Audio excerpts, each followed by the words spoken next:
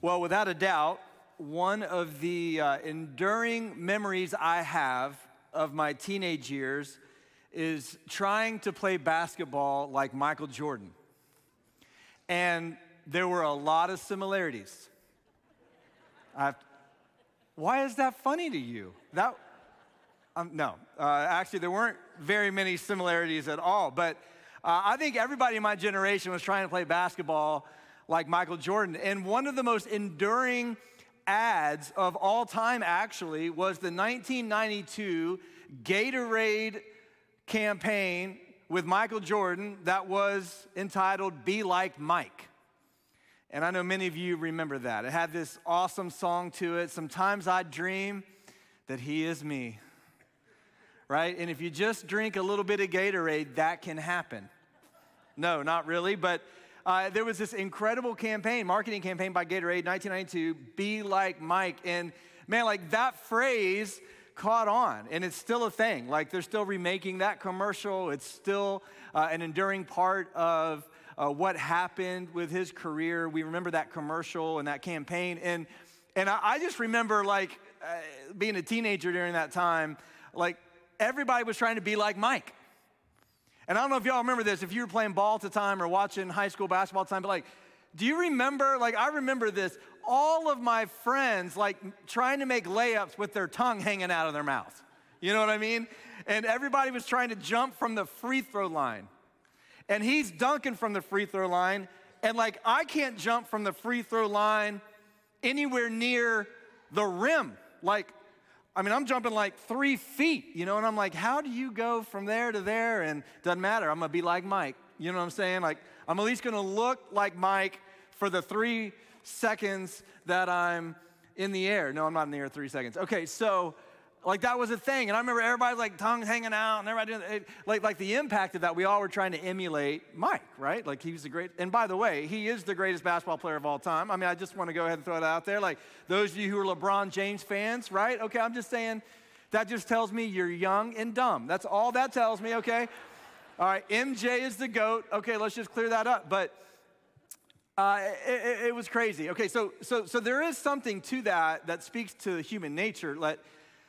Like I think the phrase goes like this: imitation is the most sincere form of flattery, right? Y'all have heard that? And there is just something in human nature, like when we observe something that we are striving for in someone else, like that can motivate us. We can try to emulate that, and that's why someone said years ago, imitation is the sincerest form of flattery. And there's just something to human nature where we try to, and even at times, we naturally emulate those who are in close proximity to us that we look up to.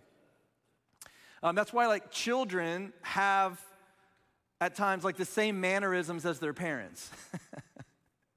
I saw something recently, like identical twins, for example, have like an insane number of similarities in terms of just general mannerisms and things in everyday life. So we naturally emulate the people that we look up to, the people that we're in close proximity to, and that's very, very true. Now, we don't often think of that in our society for this reason. We live in a very individualistic society. Now, that's unique. You have to understand, Western society is unique in terms of the history of the world in this respect. Most cultures historically are not individualistic. They assume an identity based on family and community. We're very unique in the fact that we are kind of like stand on our own 2 feet, very individualistic. And that's why, like, I don't know if you've noticed this as a parent maybe, like there are so many kids movies where the parents are dumb and the kids are smart.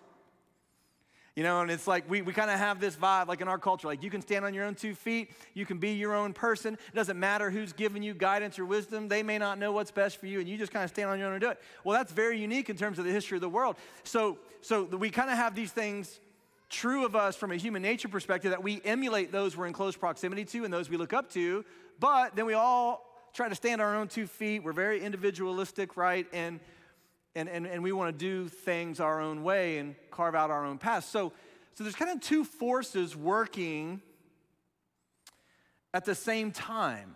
And I think just in terms of our culture, we typically don't think enough about the importance of those we're imitating. or those that we want to imitate, right? Those that we want to reflect. But that's a very, very real thing. And here's where it comes into play, okay? We need people around us. We need friends. We need family. We need people who are around us in close proximity to us who don't necessarily help us make layups like Michael Jordan, but show us what it's like to walk through a season of cancer in a way that honors the Lord and displays godly hope.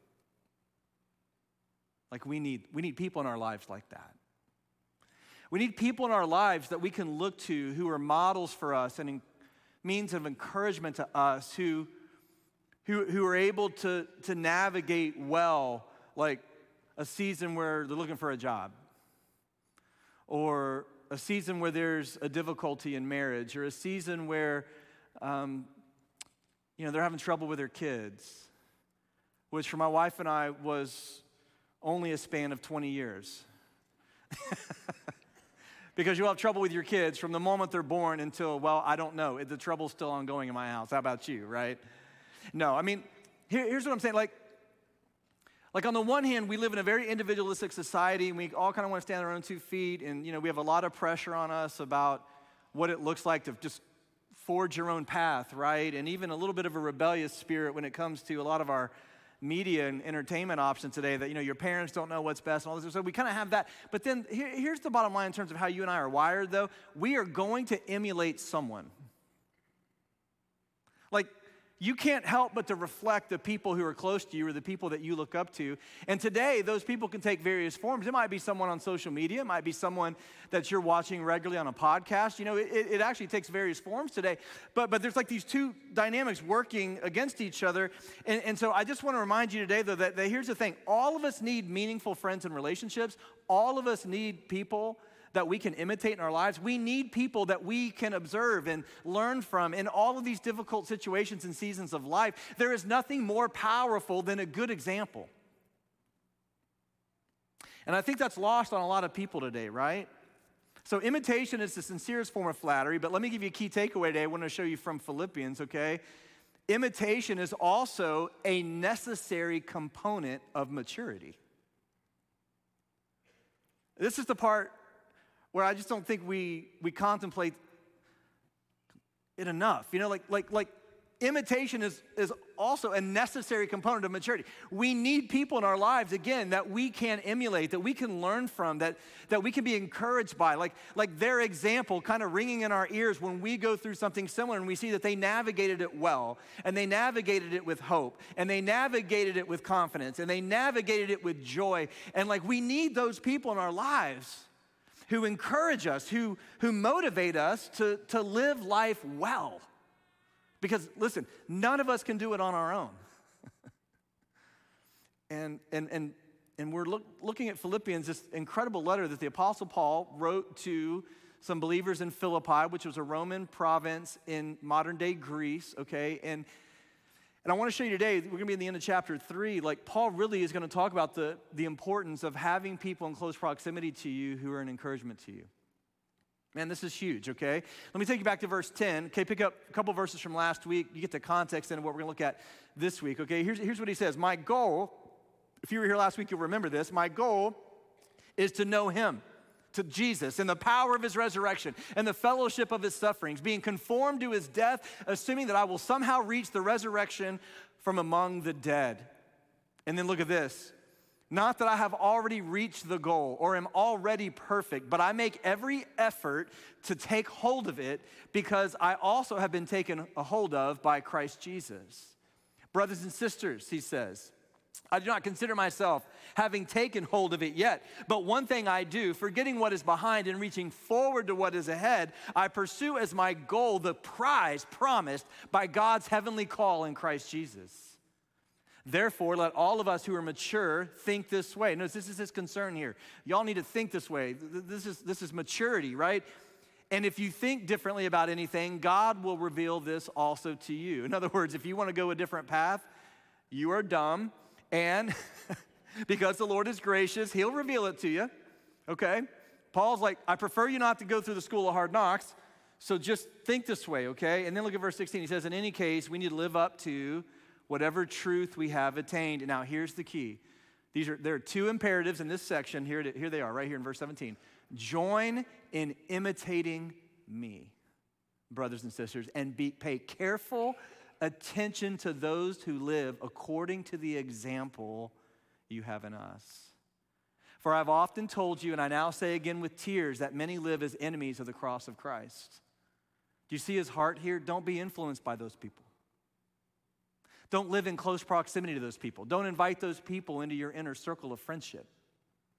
Right? He says in verse 19, because their end is destruction, their God is their stomach, their glory is in their shame. They're focused on earthly things. Paul's saying, why would you welcome into your inner circle of friendship, right, people who don't share your spiritual values, people who don't share your eternal destination, people who are living for temporal earthly things, not eternal things? Paul's like, you need to be very, very careful. Like, imitate me. Imitate those who share these values. Don't be enamored by these people, even though they may be wealthy, or they may be powerful, they may be beautiful, or they may be influential. Don't pay any attention to these people. Don't bring them into your inner circle, because their end is destruction. But he says this in verse 20, but our citizenship is in heaven. And we eagerly wait for a Savior from there, the Lord Jesus Christ. He will transform the body of our humble condition into the likeness of his glorious body by the power that enables him to subject everything to himself. Now, here's Paul's concern for you and me, okay? His concern for you and me is that we imitate people and we are in close proximity with people who can help us value the things that are most important. He's talking about the importance of imitating people and being in close proximity to people who can help you in your walk with Christ, who can help you value eternal things, who can help you navigate the difficult seasons and circumstances that all of us are going to face. Paul's like, listen, you got two options. You can value, be in close proximity to, lean into people whose end is destruction, whose God is their stomach, their own lustful indulgences, people who have no concept of eternity, no hope beyond the grave. Or you can lean into people and welcome people into your life and your inner circle who know the Lord, love the Lord, who have eternal values, whose citizenship, like yours, is in heaven, and who are trying to navigate earth in such a way that Jesus is invited into their situation and glorified in every circumstance. See, Paul's talking about something here we don't talk a lot about. He's talking about the power of friendship, the power of relationship, the power of imitation, because we will all naturally imitate those who are in close proximity to us. We'll naturally imitate those that we look up to and admire. It just happens, right? Like going back to parenting, like it actually happens in ways with your children that sometimes you're not excited about. If you've ever had a child say or do something that, they picked up from you that you're like, wait a minute, nope, we don't do that in public. Say that in public, right? Like, mommy and daddy kind of made a mistake there and whatever, and, So we just naturally imitate those that we admire, those we look up to, those we're in close proximity to, and Paul's like, listen, you've got to be very careful about who you allow into that inner circle of influence, okay? Here's what he says in the Corinthian correspondence. Very, very similar. Just notice the similarities here. 1 Corinthians 15, he says, do not be deceived. Bad company corrupts good morals. And then he says this, come to your senses and stop sinning, for some people are ignorant about God. And I say this to your shame. The Corinthians were like in close proximity to all of these people who were like enemies of the gospel, right? But they were influential or whatever. And they're trying to promulgate the grace of God. Look, we can be friends with everybody. And listen, we should never be ugly to anybody, obviously. But in terms of our inner circles here, Paul's like, why would you ever closely associate with these people who don't know the Lord, love the Lord? They're not trying to advance the mission of the Lord. They don't share heaven with you. They don't share the hope that you have. And they're living in essence for themselves. And you're trying to pride yourself somehow that you're gracious by being friends with them, but yet you're trying to benefit from them because they're wealthy or powerful or beautiful or whatever. And he's like, don't you understand bad company corrupts good character? Like these people, if they're not interested in the gospel, they're not going to be influenced by you. But you will be influenced by them. And it's a similar refrain with the Philippians. He's saying, listen, you're going to go through hard times. You're going to have different influences kind of trying to creep into your mind. You're going to have a lot of be like Mike campaigns in your life, right? You got to be very, very careful and discerning about who is influencing you. Again, today, it doesn't just happen with interpersonal relationships. It happens through podcasts, through who our kids are watching regularly on YouTube, or what social media influences we're following and leaning into. There's just so many avenues today. We're going to be very, very careful. Where are our minds going? Who do we value? Who do we admire? Who are we in close proximity to? You know, for some of us, it's like people that we work with and leaning into a group that, man, we know it's not good for us. They don't share our values, right? And a working relationship is different than a close friendship. We've got to be discerning. Can I just say something to you as parents today? Those of you who are parents or you will be parents, listen to me very, very carefully. This is one of the most underrated aspects of parenting, but it's very, very important. If you're a parent today or you plan to be in the future, you better guard very, very carefully who your kids' friends are. I'm just telling you. When I speak to college students, one of the things I talk to them about on a regular basis is who their friends are. And there have been more Christ-following college students going into their freshman year who get derailed in their faith because of bad friendships than any other reason. And so my kids aren't in the service, so I can say this. I'll just hope they don't watch the podcast after. Man, a lot of times we just say no. If we don't know the friend and we don't know the parents and we don't know the situation, the answer is no. And sometimes my kids are like, you are the worst parents in the history of the world. And I say this to my children all the time. I'll tell you what. When you have a 16-year-old or an 18-year-old of your own and they're asking you to go sleep over someone's house and you have no idea where they're going or who they're staying with, then come back to me and talk to me about me being the worst parent on earth. Because you can make whatever decision you want to make for your kids, right? And I may enact the power and privilege of grandparenting at that point. But I'm pretty sure, knowing you as I do as my son or daughter, you're going to reach the same conclusion I've reached. So here's what I'm saying. We don't think enough about who's influencing us, who we're leaning into, who's in close proximity to us. It's a group we work with, friends that we work with, people in our community. Maybe it's people we went to high school with. Maybe it's influences through social or through podcasts or whatever the case may be. And here's what Paul's saying. This is, man, it's just so important. He's like, listen, you need to imitate me.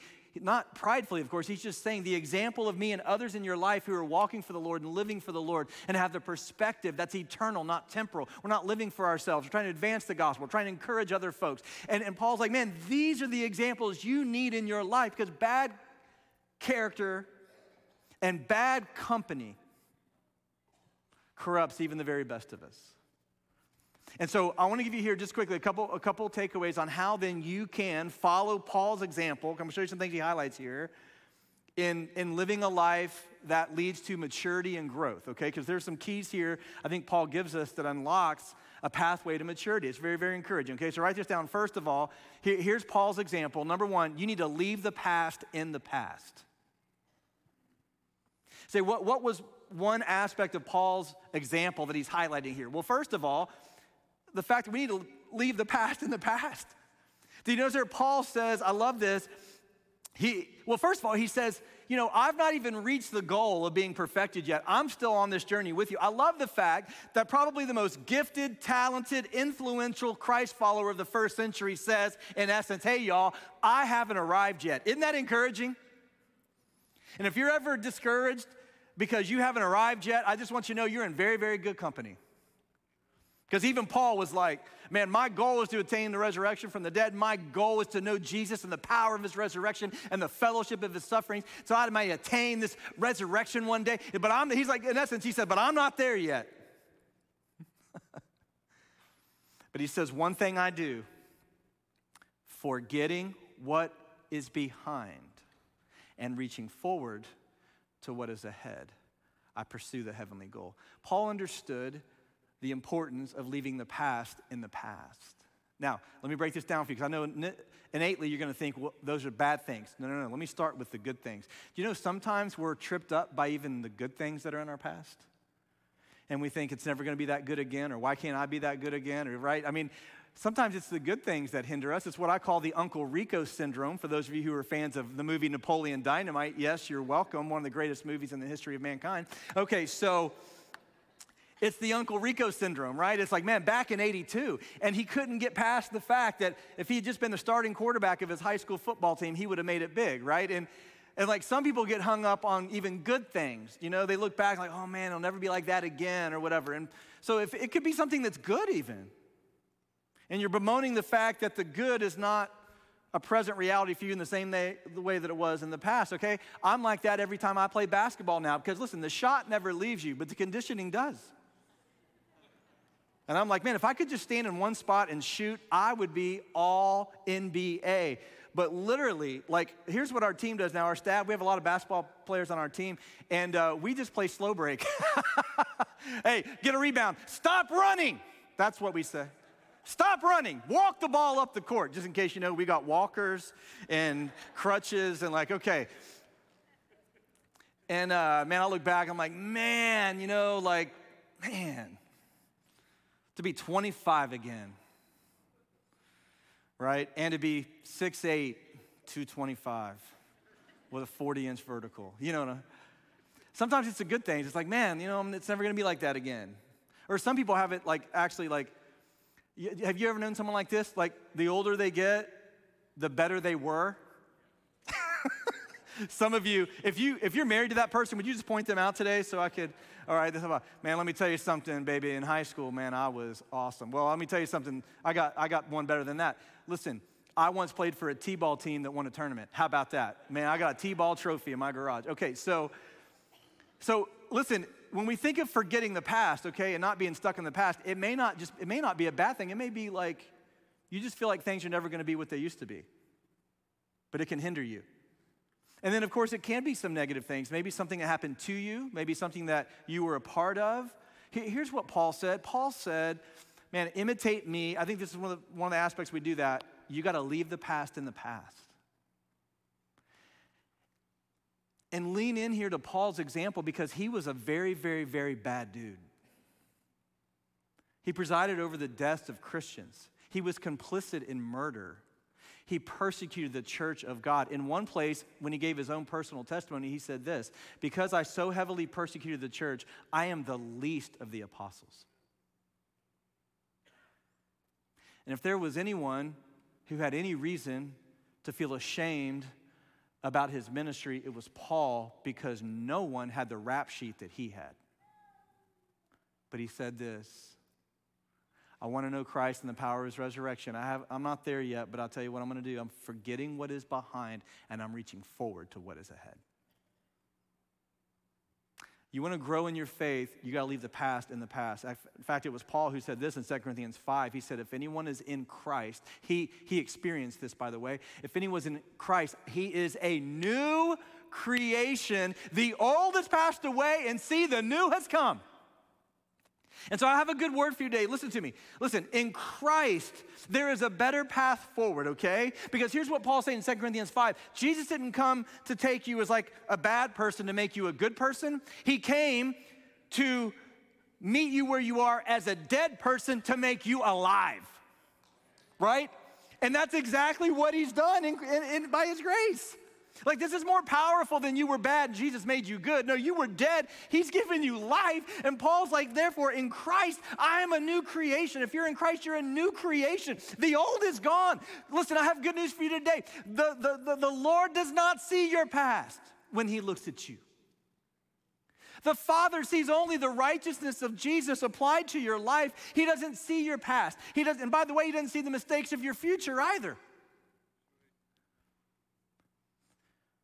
See, the new has come, the old is gone, and Paul says, here's what I've learned. Man, I'm not there yet, but one thing I do, I'm forgetting what is in the past. I'm leaving the past in the past, and for some of you, you need to hear this word today. Your past needs to die in order for you to live. The past is in the past.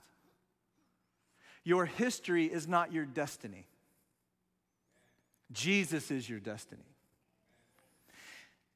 And he came to give you life, and he came to make all things new, and no one knew that better than Paul.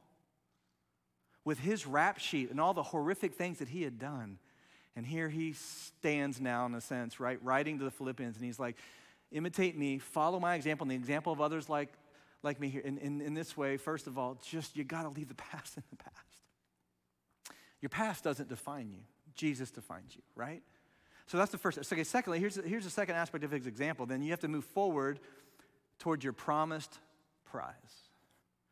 And I love this. Paul says, okay, forgetting what is behind, and then he says, reaching forward to what is ahead. Here he says this in verse 14. I pursue as my goal the promised prize of God's heavenly call in Christ Jesus. In other words, Paul's like, man, I'm running after a prize. That's the goal of my life.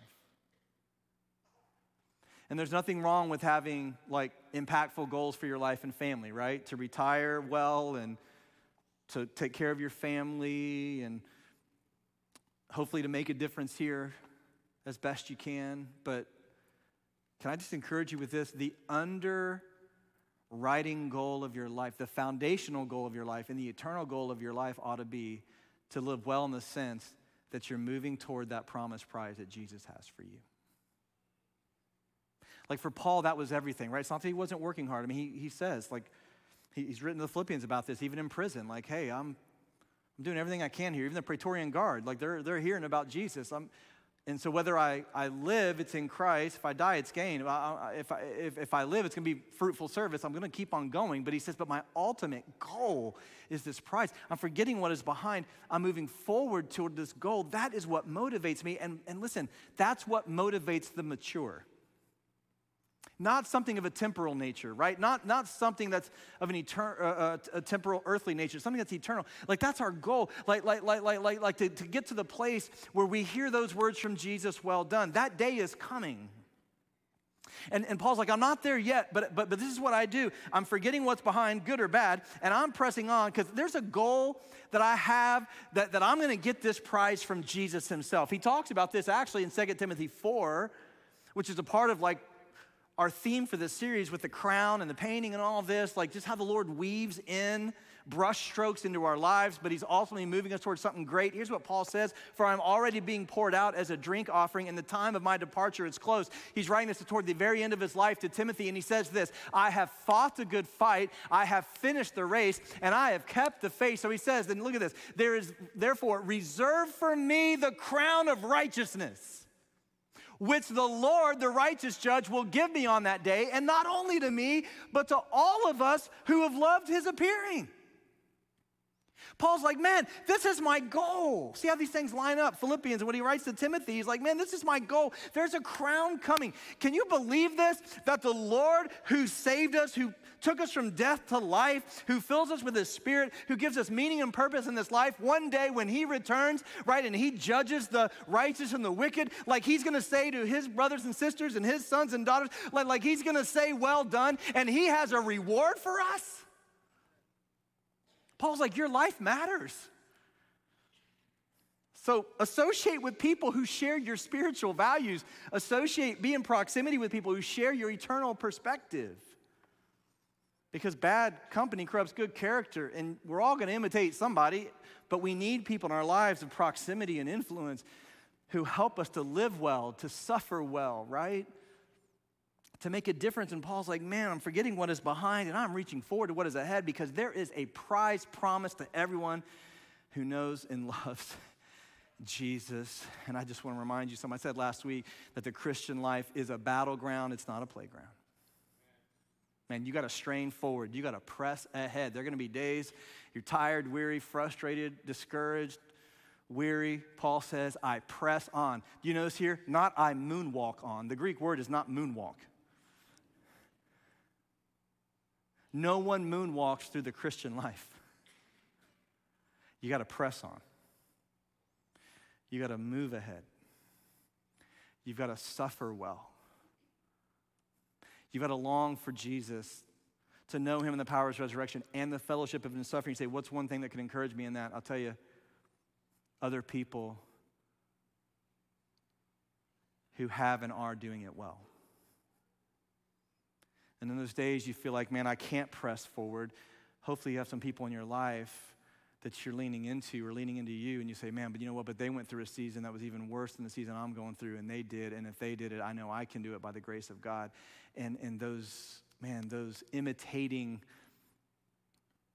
influences are so important. Paul's like, okay, so you got to leave the past in the past, right? You got to press forward toward your promised prize. And then lastly, here's the last thing I think he helps us with in terms of maturing and growing and imitating. We live as citizens of heaven.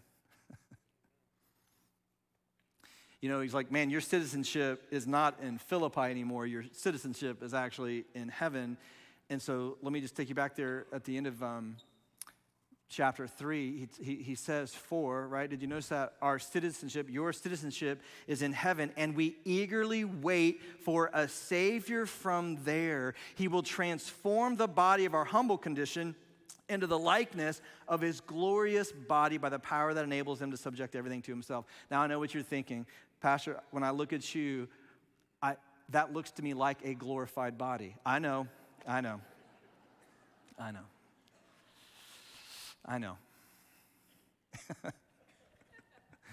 No, listen, I've been wearing skinny jeans since I was 5 years old, okay? I mean, let me just tell you something.